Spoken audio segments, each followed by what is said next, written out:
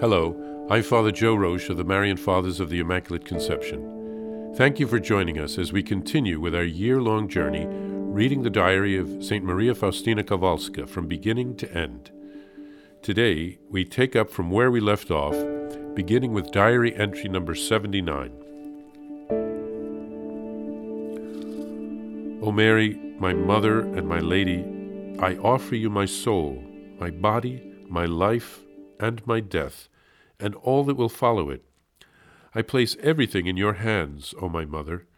Cover my soul with your virginal mantle, and grant me the grace of purity of heart, soul, and body.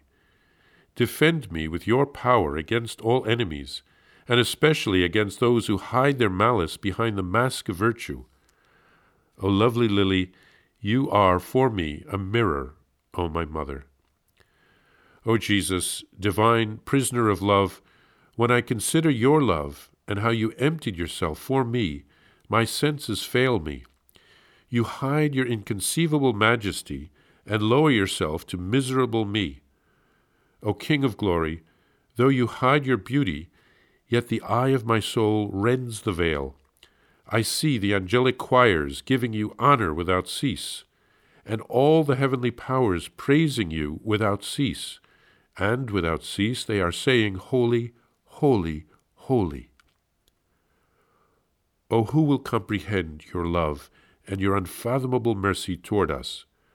O prisoner of love, I lock up my poor heart in this tabernacle, that it may adore you without cease night and day. I know of no obstacle in this adoration, and even though I be physically distant, my heart is always with you. Nothing can put a stop to my love for you. No obstacles exist for me. O my Jesus, I will console you for all the ingratitude, the blasphemies, the coldness, the hatred of the wicked, the sacrileges. O Jesus, I want to burn as a pure offering and to be consumed before the throne of your hiddenness. I plead with you unceasingly for poor dying sinners. O Holy Trinity, one and indivisible God, may you be blessed for this great gift and testament of mercy. My Jesus, to atone for blasphemers, I will keep silent when unjustly reprimanded, and in this way make partial amends to you. I am singing within my soul an unending hymn to you, and no one will suspect or understand this. The song of my soul is known to you alone, O my Creator and Lord. I will not allow myself to be so absorbed in the whirlwind of work as to forget about God.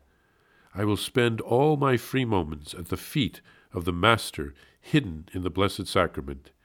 He has been tutoring me from my most tender years. In this section, St. Faustina writes a beautiful prayer of consecration or entrustment to Mary. She asks for Mary's protection from all enemies and for the grace of purity of heart, soul, and body. I remember when I was young, our mother used to teach all of her children, there were 5 of us, to pray 3 Hail Marys every day to be pure in thought, word, and deed. It's a beautiful practice. And then in this section, there's a beautiful prayer from St. Faustina to Jesus, who she calls a prisoner of love.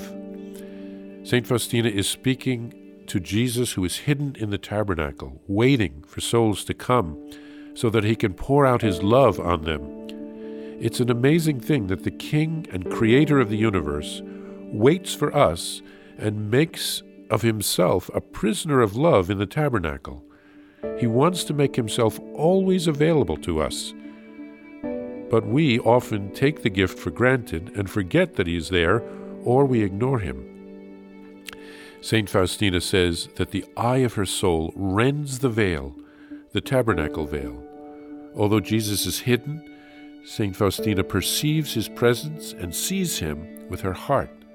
She also sees the angels adoring him and the whole heavenly host, and she herself wants to stay with Jesus in that tabernacle. She wants to console Jesus and sing a song or a hymn to him. She thanks the Holy Trinity for the gift of the real presence of Jesus in the tabernacle. She calls it a testament or a witness of the mercy of God for us. And then St. Faustina makes some resolutions. Perhaps this was something that would be done on a monthly retreat day. She promises to keep silent when unjustly reprimanded, to make reparation for blasphemers. She seeks to remember God during her work and to not forget about God in the midst of the busyness of the day, and to spend her free time before Jesus in the Blessed Sacrament. Spending time with Jesus, like St. Faustina did, can help us to know Jesus more deeply and to fall in love with him, like St. Faustina did. Please follow or subscribe to this podcast to receive the latest episodes and updates. If you have enjoyed this podcast, I invite you to leave a review. Reviews greatly improve our podcast ranking and will help other people throughout the world find St. Faustina's Diary in a Year. Remember, Jesus promised St. Faustina in Diary number 1075, souls who spread the honor of divine mercy are protected by God like an infant by a gentle mother. Please help us spread the message of divine mercy. Thank you, and God bless you.